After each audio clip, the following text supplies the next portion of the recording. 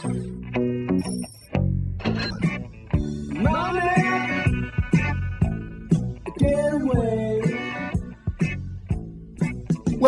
to It's Our Money with Ellen Brown, a look behind the curtain of global finance and monetary control with one of the foremost experts in the field. Author of the bestseller Web of Debt and the Public Bank Solution, Ellen Brown's groundbreaking work began the movement to create new American public banks. We'll look at issues surrounding the world of money and the systems and powers that control it, as well as the progress being made on the public banking frontier. The program is underwritten by Public Banking Associates, a national consultancy of experts advising government leaders pursuing the creation of their own public banks at publicbankingassociates.com. So the purpose of having a national bank, which Hamilton pioneered, is to emit large-scale credit.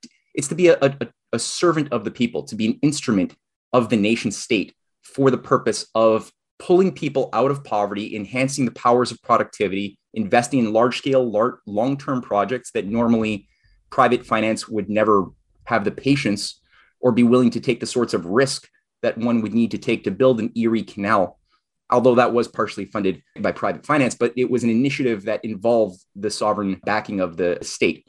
That's Matthew Ehret, a consummate historian and observer of the real stories behind the cultural and economic tenets and systems that we've inherited in the landmarks of our society. Today, Ellen talks with Matt about the evolving principles and vested interests that animated the American Revolution and the international intrigue that accompanied it. Hello, I'm Walt McCree, Ellen's co-host and senior advisor to the Public Banking Institute.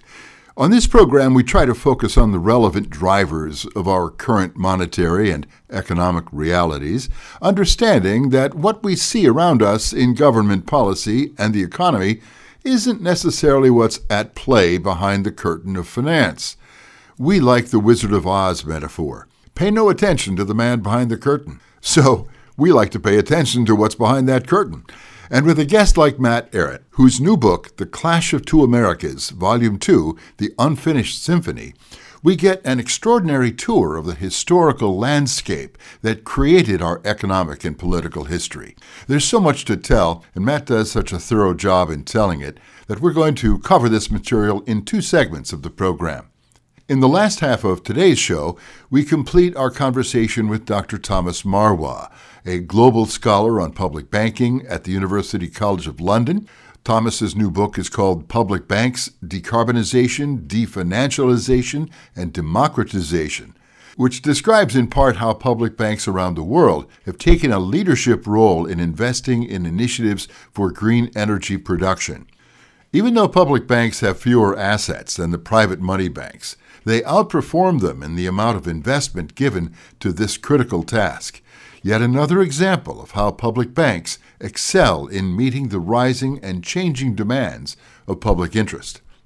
Now let's join Ellen and her conversation with author and historian Matt Ehret, looking at the foundations of our national economic and political history.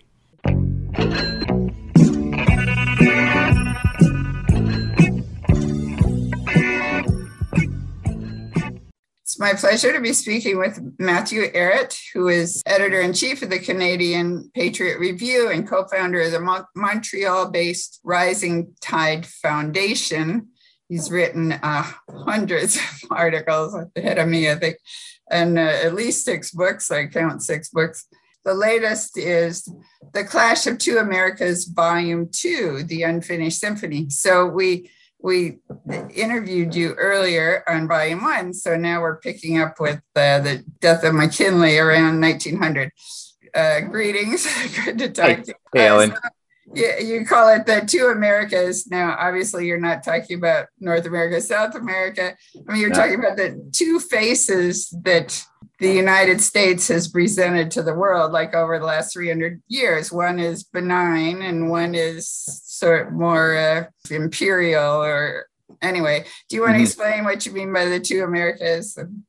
Well, speaking as a Canadian, since I'm based in Montreal and I run the Canadian Patriot Review, I got to tell you, like going through the education system here, I was wired at a very young age, before I had any real political awareness of anything, to hate and kind of fear the United States. And that's just something that is built into, for many generations, the educational process for Canadians. This goes back, I think, well over 150 years. It's gotten really bad, though. So there's a certain image painted of the USA as the empire, the global supervillain of sorts, which, unfortunately, when you look at the behavior of the United States, especially since the murder of John F. Kennedy and his brother, it has increasingly lived up to those very negative expectations. So it sort of played into this, I'll use a harsh word, demonic sort of imagery that we're being fed. And Canadians are often told that's all it is. There's nothing else. Since 1776, when we were enlightened enough to avoid being a part of a messy, bloody revolution that didn't need to happen, we are told, because if we just waited with patience from our slightly overbearing, mother country, Great Britain, she would have naturally abolished slavery and given us our freedoms anyway. We didn't have to go through that type of destructive process to create a republic. We're happy being a constitutional monarchy. That's what we are. And this unidimensional image of the USA is presented, and it creates, for me at least, it took me a long time before I started realizing that, no, 1776 and the events that were put into motion by Benjamin Franklin and many of his collaborators, and in our last interview on my volume 1, we talked about the international dynamics surrounding the events of 1775 to 83, which involved people within high positions of influence, obviously in France, we know that, but also within Spain, within Germany, Prussia, Poland, Ireland, India. We had the Hyder Ali and the Mysore Rebellion that saw themselves in a common fight against the British Empire to create a new type of world, which is the point. The Muslim Hyder Ali Rebellion against the British Empire, which absorbed, something like 20% of the British military fleets into trying to put that down.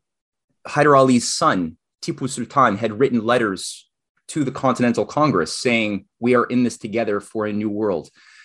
Russia, Catherine the Great was organized through her colleague, who was a woman who was the head of the Russian Academy of Sciences and a great friend of Ben Franklin, who he met in France.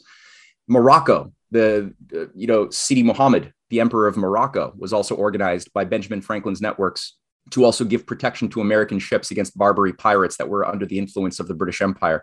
So, it was an international dynamic. And so we're not given any of that. And I don't even think Americans are really given that anymore. Maybe it was known in previous generations a bit more, but today it's obscured. But so you start looking into, well, what is the United States? Why do these American presidents, why do so many of them die while in office? 8 of them. And if you add in Alexander Hamilton, who had presidential material, who was shot and killed by Aaron Burr, the guy who basically was the founding father of Wall Street, the creator of the Bank of Manhattan, before he escaped to London for 5 years to avoid going to prison. Why did all of these Americans get shot? What's the common denominator going all the way up to John F. Kennedy and his brother and Martin Luther King? What is there a common sort of policy that they're tapping into and channeling? And sure enough, the more you start pursuing that question, the more discoveries are to be found. And so in the course of volume 1, which tackled 1776 to 1890, it dealt with that period of history in looking at, sometimes people today have given it the term deep state, and every country has its own deep state, something that is embedded within the structures of power, academia, media, military affairs, banking, that is interconnected. It's different parts of the same beast. And we have it in Canada, we have it in the US, we have it in almost every country. I think every country you could find aspects of this type of thing. And so I tried to paint the picture of some of the drama that is lesser appreciated around the Civil War, around the battle to just how did America grow from 13 colonies to being the thing we know of it as today. How did that happen? Was there a fight? Were there different intentions, different political agencies? And so there are 2 traditions, 2 opposing currents. And when you do look at the deaths of those greater American leaders, from Warren Harding, I mean, that's a 20th century one, but you can go to Harrison, Zachary Taylor, Lincoln. You could look at even people like Vice President Garrett Hobart under McKinley, and McKinley himself, and Garfield. Or, all of these great leaders who tend to die while in office are actually invoking what you have written about quite a bit, which I found very inspiring, which is a certain principle of constitutional banking, constitutional foreign policy, like the idea that the Constitution is not just ink on parchment, but it is a governing principle of finance, of foreign policy, of cultural policy, of the general welfare, right? And that all people are endowed with certain inalienable rights. That's in the Declaration of Independence. And so the purpose of having a national bank, which Hamilton pioneered, is to emit large-scale credit. It's to be a servant of the people, to be an instrument of the nation state for the purpose of pulling people out of poverty, enhancing the powers of productivity, investing in large-scale, long-term projects that normally private finance would never have the patience or be willing to take the sorts of risk that one would need to take to build an Erie Canal, although that was partially funded by private finance, but it was an initiative that involved the sovereign backing of the state, or the Transcontinental Railway, or more recently things like the Apollo space program or things like that. You need to have that initiative that is taken by a sovereign nation state. So in volume 2, which is called Open versus Closed Systems Collide, with a picture of Zbigniew Brzezinski and John F. Kennedy, a painting of him with an explosion in between, I try to just get across from 1890 until the present time how this has played out, especially with the the murder of William McKinley. Yeah, you also called it republicanism versus hereditary, two systems of control. One is hereditary, meaning like the king or, something totally top down. And then Republican being that we are all sovereign and like every race, et cetera, and with certain inalienable rights. So they're not even built into the Constitution. They're actually something that you're born with. All those freedoms I think that's what attracts people to the American model. What detracts all the immigrants here is that it's a form of freedom that they didn't have at home with their own top-down sort of governments. Yeah, exactly. Yeah, and we underestimate just what a revolution of morality that was, to be able to create a nation founded upon the idea of a rejection of hereditary rights.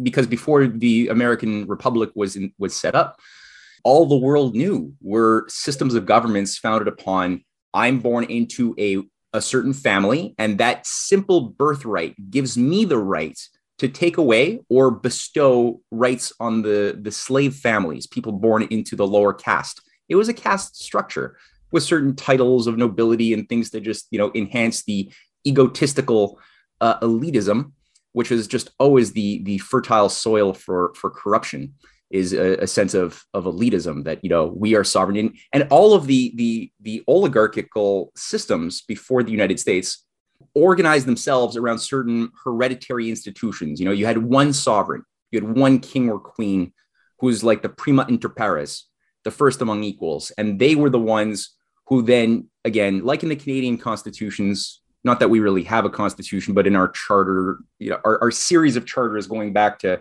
the 18th century, we got a whole series of these things that really just portray, including the British North America Act or the 1982 Charter. They say that we have these rights. It seems right for life, liberty, happiness, like things that are very similar to that of the United States, but it's not recognized as inalienable. Her Majesty has bestowed upon us.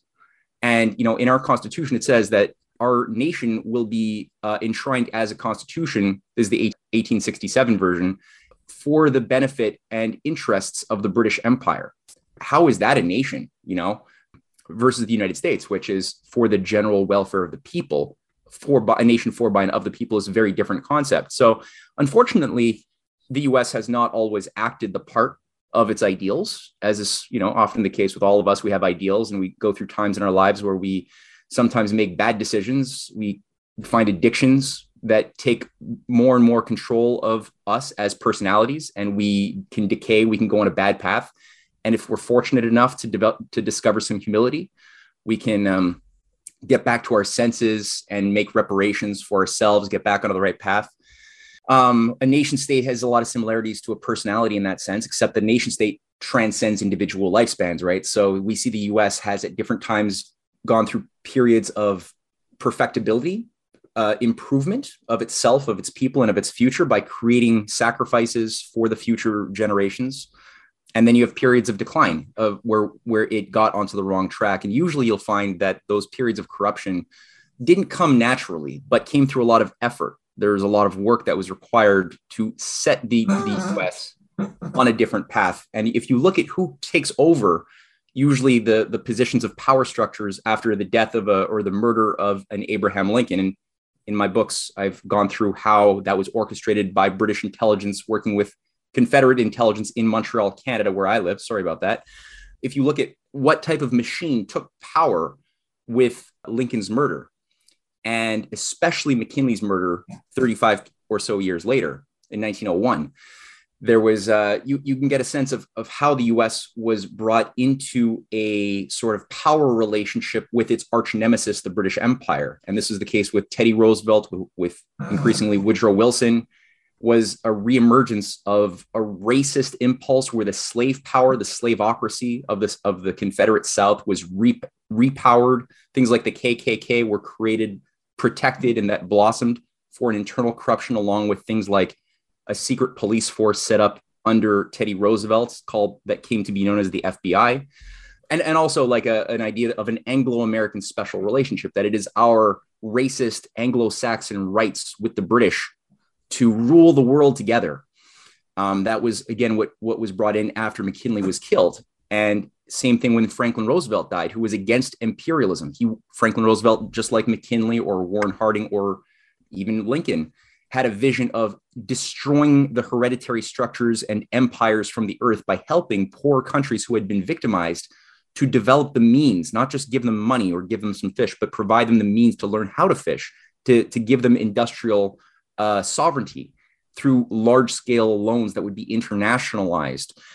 And when Roosevelt died, same sort of thing happened. You know, the patriots who understood the nature of what this corruption was in Wall Street with military intelligence, with the FBI and everything else, they were purged. All of FDR's allies who shared his vision of a US, China, Russia alliance for the post-war age that would help poor countries develop their infrastructure along the lines of what we saw with the Tennessee Valley Authority inside of the United States. I mean, people like Kwame Nkrumah, leaders of the Pan-African movement, leaders from South America came, right, in the 1930s to study how did America go from backwater illiteracy in the Tennessee and much of the South to becoming an industrial aerospace pioneer through things like the rural electrification projects that were funded by not Wall Street, but the Reconstruction Finance Corporation, which became sort of a government entity that acted much like a national bank should act. That was all undone when Roosevelt died, a little bit too early, I might add, under very questionable circumstances. No autopsy was done. So anybody who tries to just tell me, just don't think about it, it was a brain hemorrhage or heart failure or something, there was never an autopsy. So I don't care what people say. You can't know that. But what you can know is that Stalin did tell Churchill's son, Elliot, that it was Churchill's people who did it, just like they had been trying, as Stalin is recorded in this interview as having said, just like he suspected they were also doing the same to him. You've got a lot of circumstantial evidence, but the key point of evidence isn't so much the conspiracy theory side of things. It's really what changed policy-wise. And sure enough, when Truman came in, just like when Teddy came in as the notoriously corrupt, idiotic vice president under McKinley, same thing with Truman, who was, again, a racist little man. He was an Anglophile. He adored how the British were able to just dominate the world.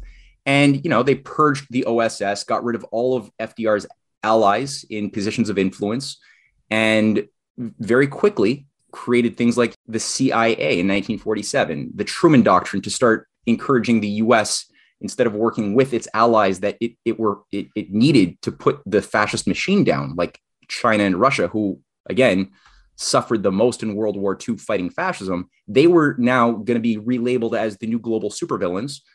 And Churchill was more than happy to oblige by coming to Missouri and giving his famous Iron Curtain speech on how the British orchestrated this Iron Curtain, much like what we see today with, things like the Democracy Summit, which half of the world's countries are not invited they've been excluded from this new democracy summit that's now happening this week.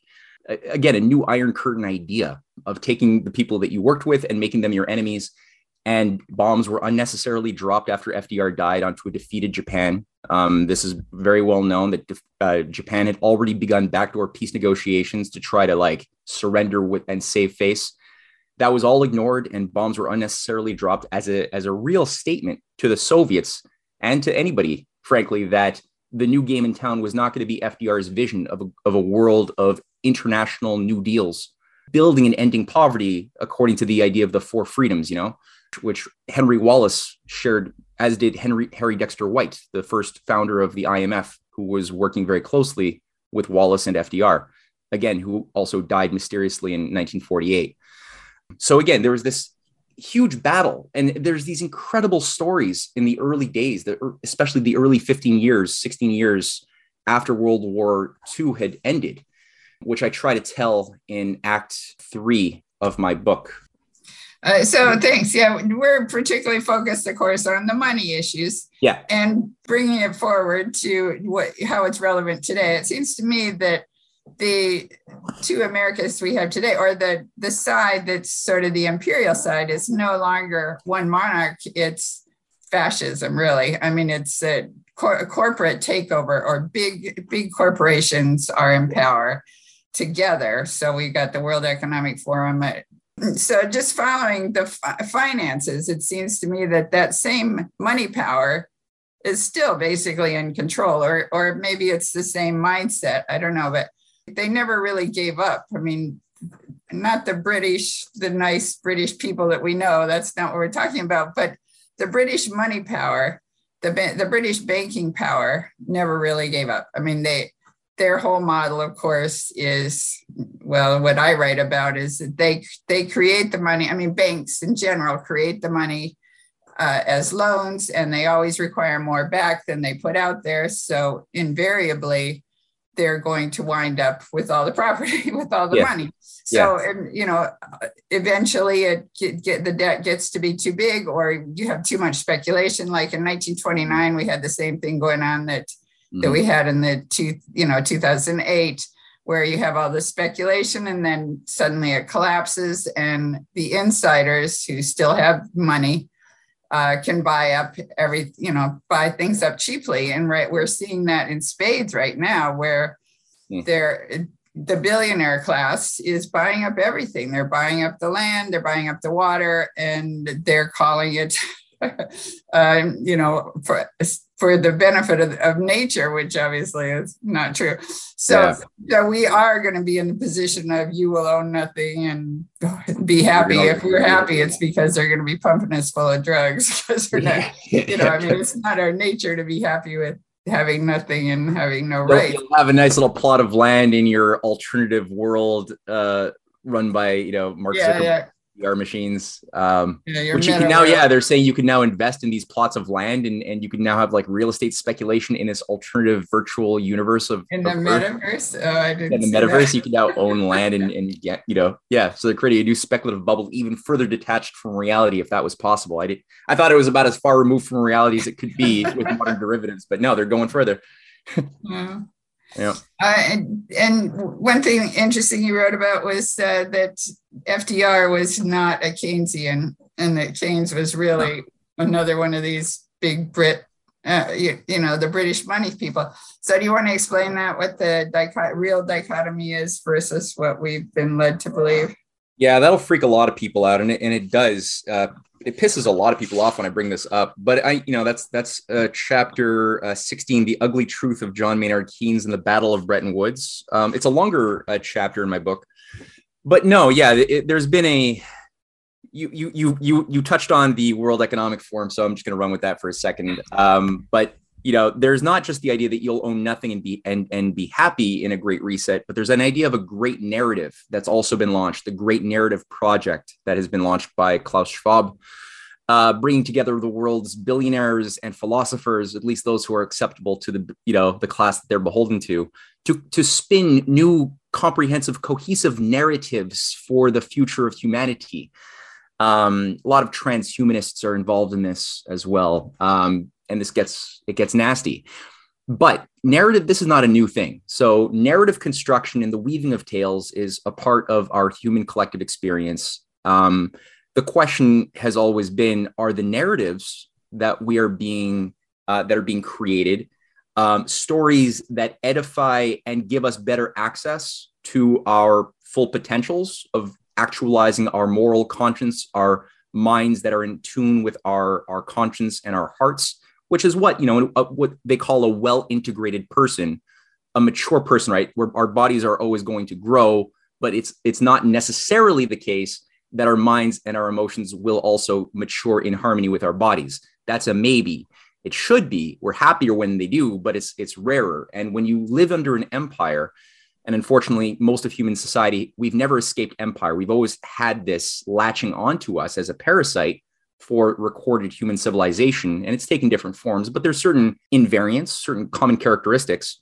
One of those is the crushing of our ability to actualize our true creative potential, our goodness, as much as possible. And so we're told, we've had these Leonardo da Vinci's and we've had these Beethovens and Keplers, but those are the special geniuses that are not the normal. Everybody else is destined to a life of normal, but it's like, what is normal?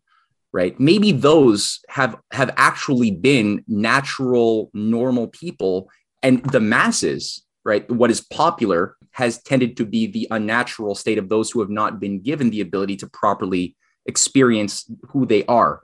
Da Vinci, for example, never had to compartmentalize anything, right? He learned early on how to find a love and a passion for truth in a very flexible way. He saw the universality in music, in optics, in machinery, in painting. And so you have what are called Renaissance people, right?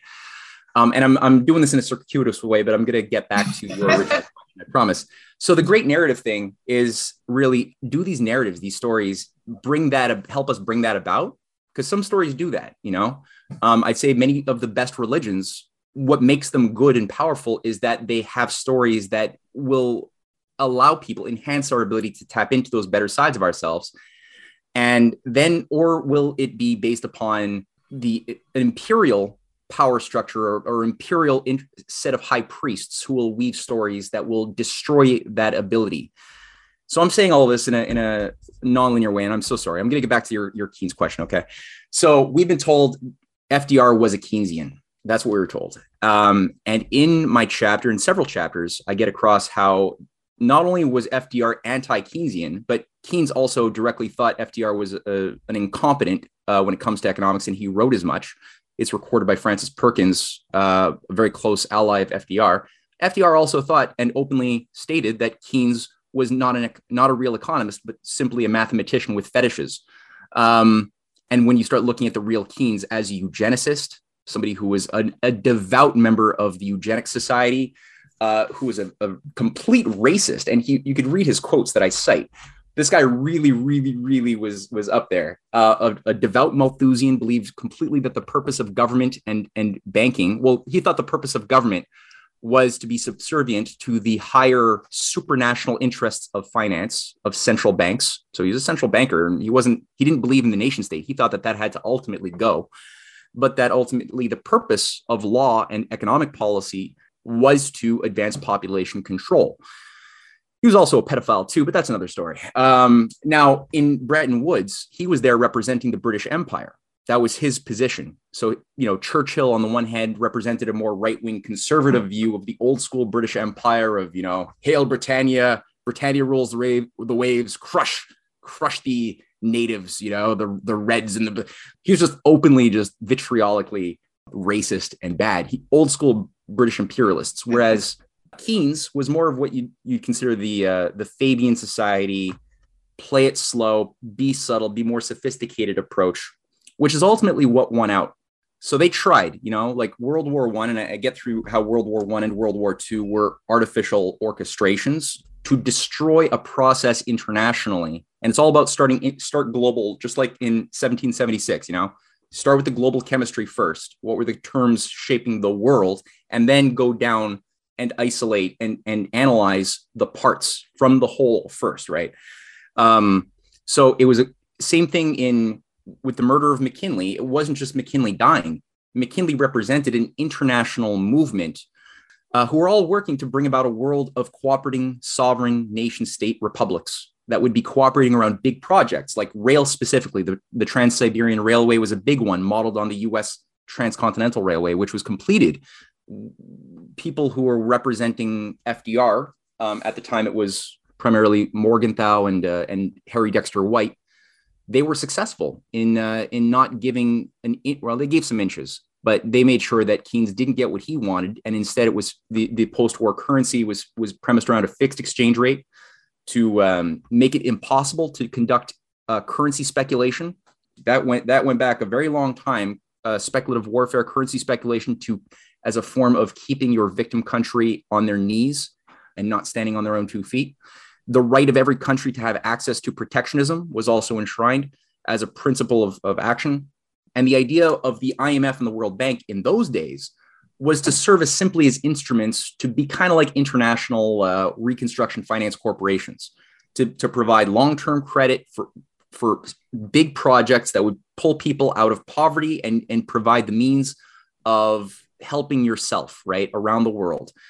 And luckily, Keynes lost that battle. But as I mentioned before, these allies of FDR were purged. Wallace was ousted, and Harry Dexter White was campaigning for Wallace when Wallace was basically fighting against the Cold War doctrine and trying to say, no, let's actually work with Russia, work with China like FDR intended. And by him doing that, and also warning that the fascists in America who had funded Hitler, there's speeches where he's actually calling them out while he's Commerce Secretary, the former vice president under FDR. He's downgraded, but he's still a power. And he's literally calling out these same fascists are preparing for Anglo-American imperialism and a war with Russia that will destroy the world. And he's basically saying it openly, and that's why he's fired. And he runs for president. And Harry Dexter White, the first IMF director, is campaigning for him. And he dies after he's being called a red commie traitor and being dragged over into the House of Un-American Activities. As are many of the greatest American patriots. They're systematically destroyed and slandered beyond belief. But no, Keynes certainly was not what we're told he is, and FDR was not a Keynesian. He was a direct follower of the American system of political economy. And I have a chapter in there going through the networks that were working with Roosevelt from both parties, Democrat and Republican, who represented the Abraham Lincoln, McKinley, and even Warren Harding policy orientation towards pro-protectionism, large-scale credit, all of these things that define the American system of political economy.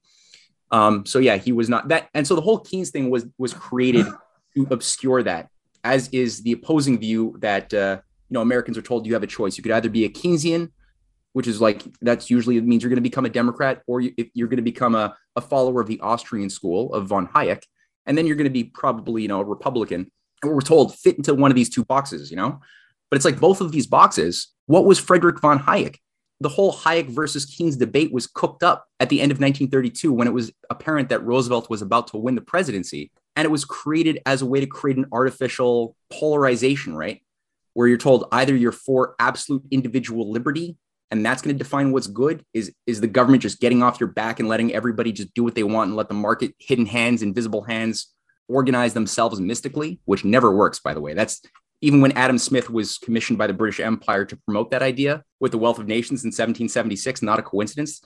He was working for the British Empire. He was commissioned to promote and to create an argument for why the United States should not have any say over its economic destiny and just let the markets be. And meanwhile, the British East India Company and the private financial houses, they don't care. They're happy to walk into your house when your guard is down, your door is unlocked, and just steal everything. That's why free trade existed, at least on that scale. The repackaging of Adam Smith under the Habsburg dynasty, under Karl Menger, right, the guy who created the Austrian school, it was just a repackaging of Smith on behalf of, he was the retainer of the Habsburg Empire. That's why they call it the Austrian school. All of these guys are von this, von that, Ludwig von Mises, Friedrich von Hayek. They're all like part of the nobility trying to promote our freedoms. And it's like, no, these guys this is a false debate created by the London School of Economics. And everyone was told either you're for big government arbitrarily spending, the way Keynes says, to just make the economy's engine rev again when you have an economic crisis, or let the government just get it off your back, let people just do what they're going to do and spend what they're going to spend, and that will just stimulate the economy. Neither one works. They're both traps. You will be raped in both cases. And that is indeed what happened throughout the remaining 70 years of the Cold War. That's Matthew Ehret, editor-in-chief of the Canadian Patriot Review and co-founder of the Montreal-based Rising Tide Foundation. We'll complete this conversation with Matt and Ellen and dig deeper into the historical dynamics of the United States founding and economics on the next edition of It's Our Money.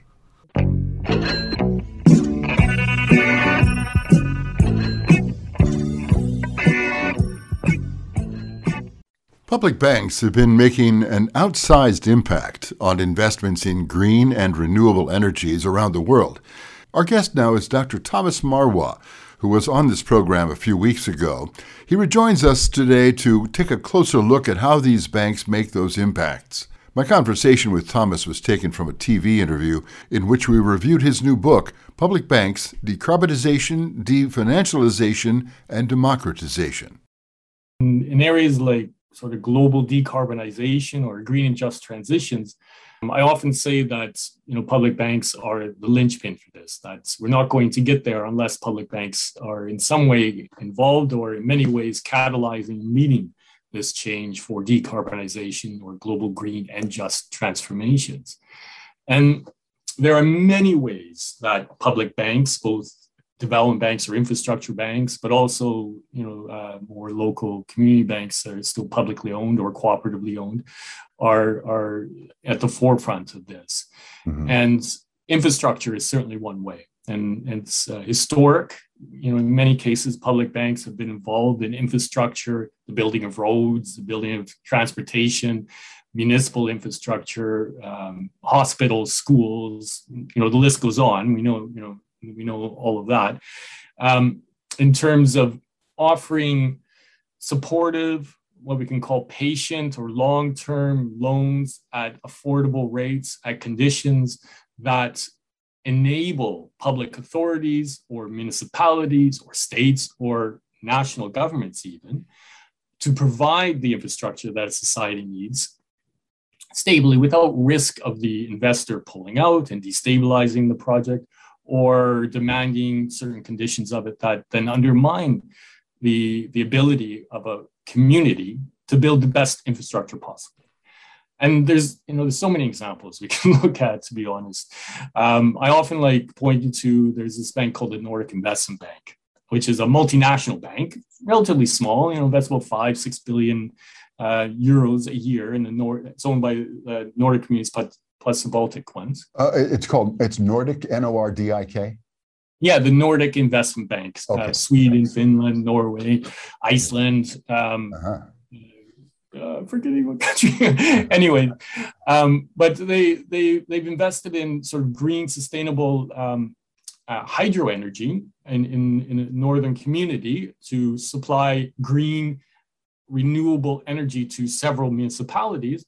But they also built the station, and I have pictures of it in some work that I've done in the past, I think a 2017 paper for the Transnational Institute, where they built the station where they're generating it and got a special architect to come in to make it beautiful. And it is a stunning installation of renewable energy. And their logic was to inspire the youth of the country to hike up there and see how you can generate renewable energy.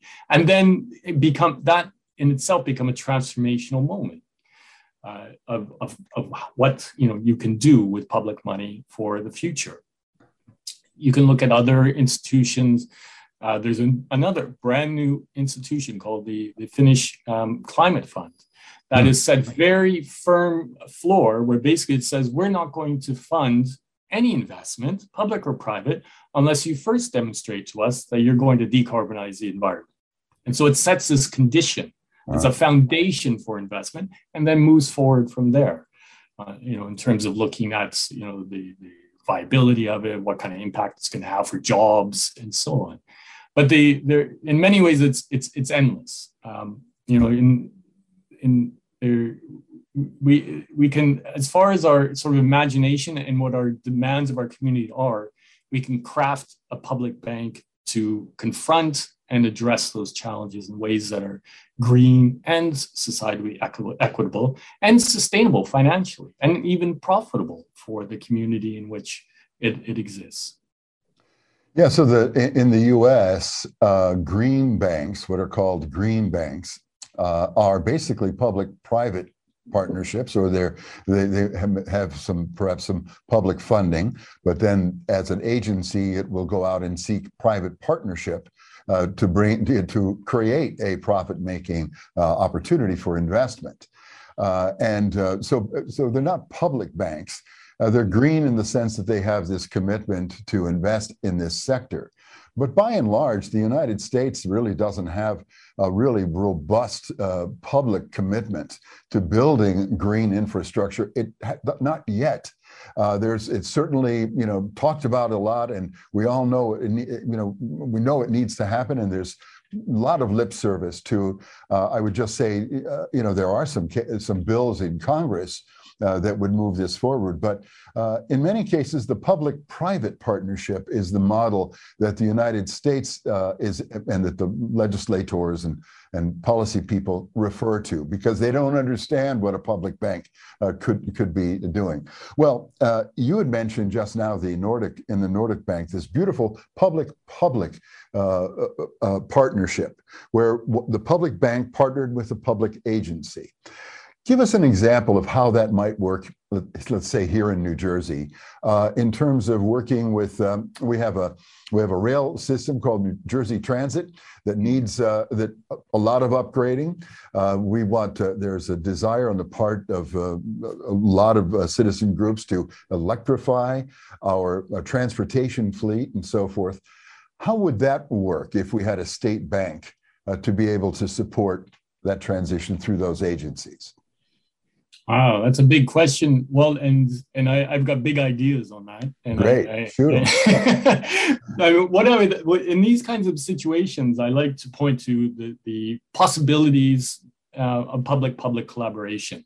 And my view on public banks is that they should really become a hub, a center of expertise, not only of expertise and knowledge on how to coordinate these really massive kind of projects of electrification of public transport. It's big, right? Yeah. But they also, of course, as a bank, become the source of finance, of capital for that. And one way you can begin to look at that is banks, of course, magnify existing money. So they'll have an initial sort of capital reserve, but then they can lend out 5, 10, 15, 20 times that. Mm. And so they can magnify scarce resources. But they also, and this is the model in much of Europe, is that when they need additional capital, then they reach out into the international financial markets, and then they begin to pull in into international flows of finance, but on their own terms, right? They offer bonds and they say, we'll pay X percent. And then the financiers come in and say, okay, we'll buy up your bonds. Often, and increasingly so, they're labeled as green bonds. So then that provides a sort of check mark for the investment funds, for the pension funds, and so on. Yeah. That money goes into the bank, and then they direct them. That green bond then goes into green investments, like, say, a new solar farm or a large offshore wind installation, which are expensive and significant, in terms of their capacity. And so in that sense, the public bank really becomes a center of coordinating that and creating a large-scale investment like a wind farm that then can feed into the greening of public transports in ways that is supportive. It creates long-term investment in it. It creates jobs in terms of building the wind farms, and then it supports the community in terms of providing green public transport that is decarbonized. And hopefully creating some knock-on benefits in terms of accessibility and setting conditions around the types of loans they provide and so on for both jobs, but also in terms of decarbonization. There are a number of ways that this can also connect other public-public collaborations. You can think about the ways, I've often talked about the ways that, public water provisioning is costly and it takes a lot of energy to pump around water around communities, right? Mm-hmm. But they also have big fields. They often store water or provide the pumping services. You set solar panels there and begin to generate green energy on already existing public land to green the pumping of energy around. You can look to public pension funds to begin investing through the public bank into those. And we saw this in COVID, where a number, particularly in Europe, through the public banks, public pension funds or public, private, or cooperative insurers were directly investing in the public banks to support their efforts to respond to COVID. Very similar practices we can learn from in terms of responding to the climate crisis. And it's very low-hanging fruit. It's something that can be coordinated as a matter of policy, but it takes a political vision or a political will willing to sort of create that legacy. And the public bank really is about creating a legacy. And we see this around the world, that where they were created, in many cases decades ago, when the crisis comes, they're in place and capable of responding. And without that, then you get all kinds of like the messed up responses like we see in the United Kingdom or in the US, where, you know, the response support funds are getting hived off for all kinds of nefarious projects and so on. And they're not going to the public purpose for which they were meant. Yeah, we certainly saw it in a great example in North Dakota. Not only was the emergence of the Bank of North Dakota 102 years ago a response to the abusive, exploitive aspect of Wall Street finance, but not too many years after it was founded, a fire and flood on Grand Forks wiped out the North Dakota city, as well as the twin city across the river in Minneapolis or in Minnesota. The public bank in North Dakota stepped right in. They were there before anybody else and said, hey, here's some money, clean it up, let's get things back in order. And they only lost 3% of their population. Across the way, Minnesota had to go to New York, had to pay high cost, and they lost about almost 20% of their population. So a huge difference in potential when the people are in the driver's seat. You mentioned I would really emphasize that, well, and because it is such an important, like sort of foundational difference, that public purpose. And I hear this time and again within public banks, that at times of crisis, we function according to our public purpose, in the case of the better public banks, and that this is important. It's an ethos, a culture of the bank.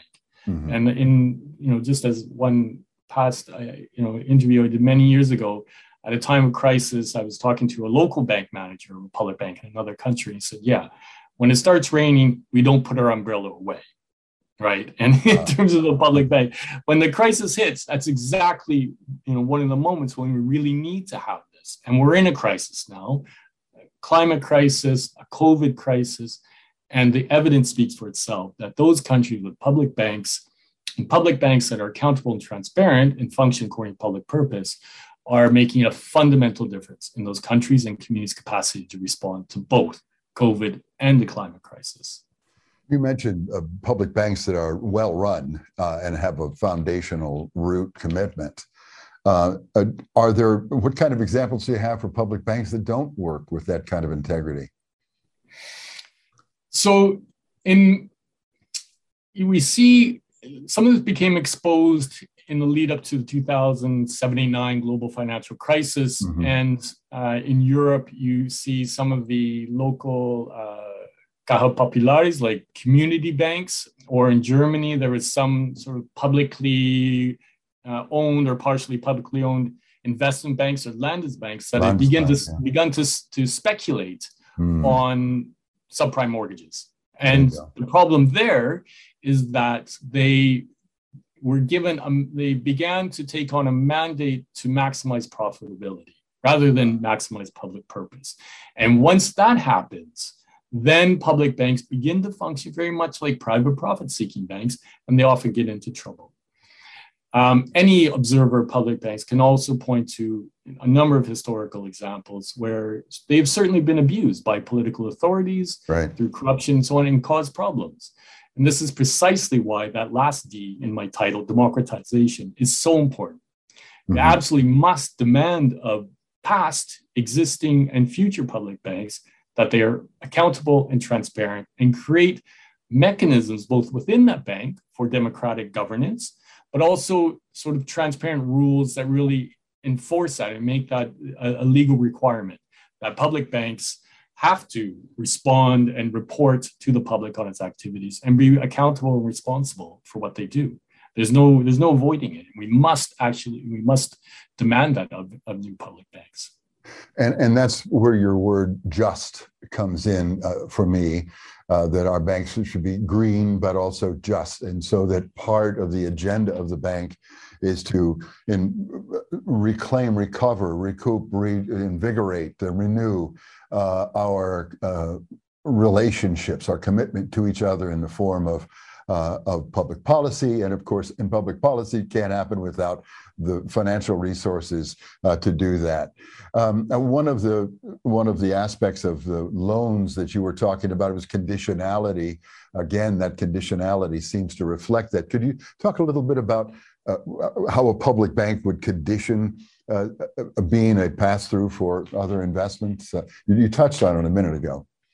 Sure. The conditionality is a means of enacting or effecting public purpose and the goals and aspirations of the community. So if you have, and this has been an increasing discussion within the public bank movement in the US, but it's part of the way public banks function around much of the world.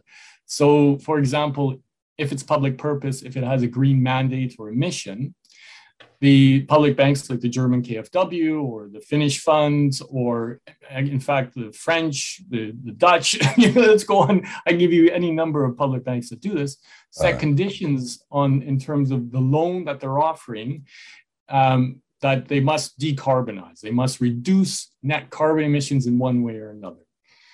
There are other ones where they also, we can begin speaking about conditionalities that set requirements for the recipient to ensure just labor requirements, so that there are permanent long-term jobs that come with the investment. So if you're building a large wind farm off the coast of New Jersey, well, let's make sure that those jobs are permanent, long-term, and sustainable jobs.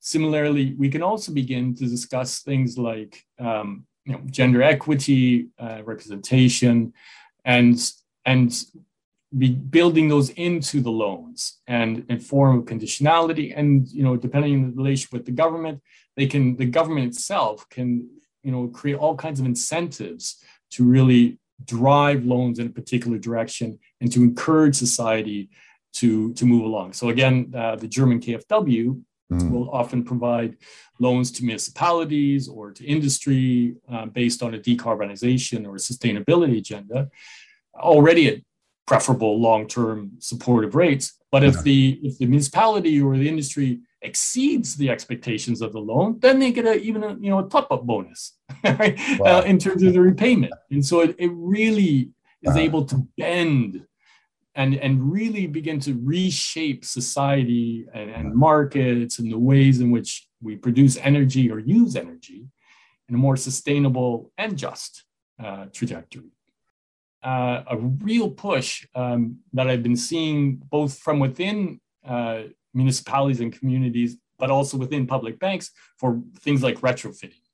So it's great, to put heat pumps in houses or to change, decarbonize or move to electrical heating of large buildings. But until you begin to retrofit those buildings and make the buildings themselves energy efficient, much of that investment in better, more efficient heating units is going to be wasted. I think there's such a promising and important role that public banks can play in terms of retrofitting community so existing public housing stock, so social housing. Encourage that in new builds in terms of high quality, energy efficient homes, but also in terms of industrial retrofits, providing the kinds of loans, supportive programs, but also building up the expertise and the know-how of how to enact and to effect that kind of change within the bank is an absolutely key element to the future of public banks. And really, if you're thinking in a place like New Jersey of a starting point for a new public bank, well, create one with a mission to retrofit houses. And you've got an immediate market, you've got an immediate need, you've got something that's going to respond to the necessities of transitioning to a low carbon future. And you're going to be creating long-term sustainable jobs and knowledge within your community. I mean, it's a win-win-win-win-win type of project that kicks off a public bank, gives it a project, builds its expertise and capacity, and connects it to its community. So that bank is seen to be doing something for the people who own it right away, rather than going off in some obscure corner where who knows what the public bank is doing. Let's connect it to community. Let's show that it's doing something for us and with us. I just, I'm not American by birth, but I'm connected very much to the community and to the movements within the US. And I think there is a real opportunity here in New Jersey and in many states across the United States of America to begin creating this legacy for the future of the capacity to democratically command the money and resources in your community to create the kind of change, positive, green, and just future that you want to see. And without doing this, you're spinning your wheels in mud. And it really is sort of one of those necessary things that has to occur, to create the change you want. And I would just say, jump on board. It's time to, really, solidify that political will behind it and move forward. The U.S. is kind of pulling up the tail end in this public banking world, but you've beautifully described how public banks are about creating a different bottom line, not about profitability, but about relationship around society, around sustainability, regenerative spirit, and also integrity, transparency, accountability. These are all things that we don't have in our financial matrix right now. So as New Jersey and the other states around the country continue their discovery of how to do this, we really appreciate your leadership, Thomas, in showing the way and articulating the particular aspects that can be done, realized, and aimed for as we move forward. Thanks once again, Thomas. My pleasure. Dr. Thomas Marois is a research associate and a lecturer at the University of London. He's a global scholar and academic on public banks and has a new book called Public Banks, Decarbonization, Definancialization and Democratization. Well, that's it for this edition of It's Our Money with Ellen Brown. Our thanks to our guests, our sponsor, Public Banking Associates, and to you for listening. Be sure to check out Ellen's latest writings on the economy and the changing world of money by visiting ellenbrown.com. And for more information on public banking, visit publicbankinginstitute.org. For information on how local and state government leaders can obtain professional insight and counsel about public banks from key national experts, visit publicbankingassociates.com. I'm Walt McCree. See you next time on It's Our Money with Ellen Brown.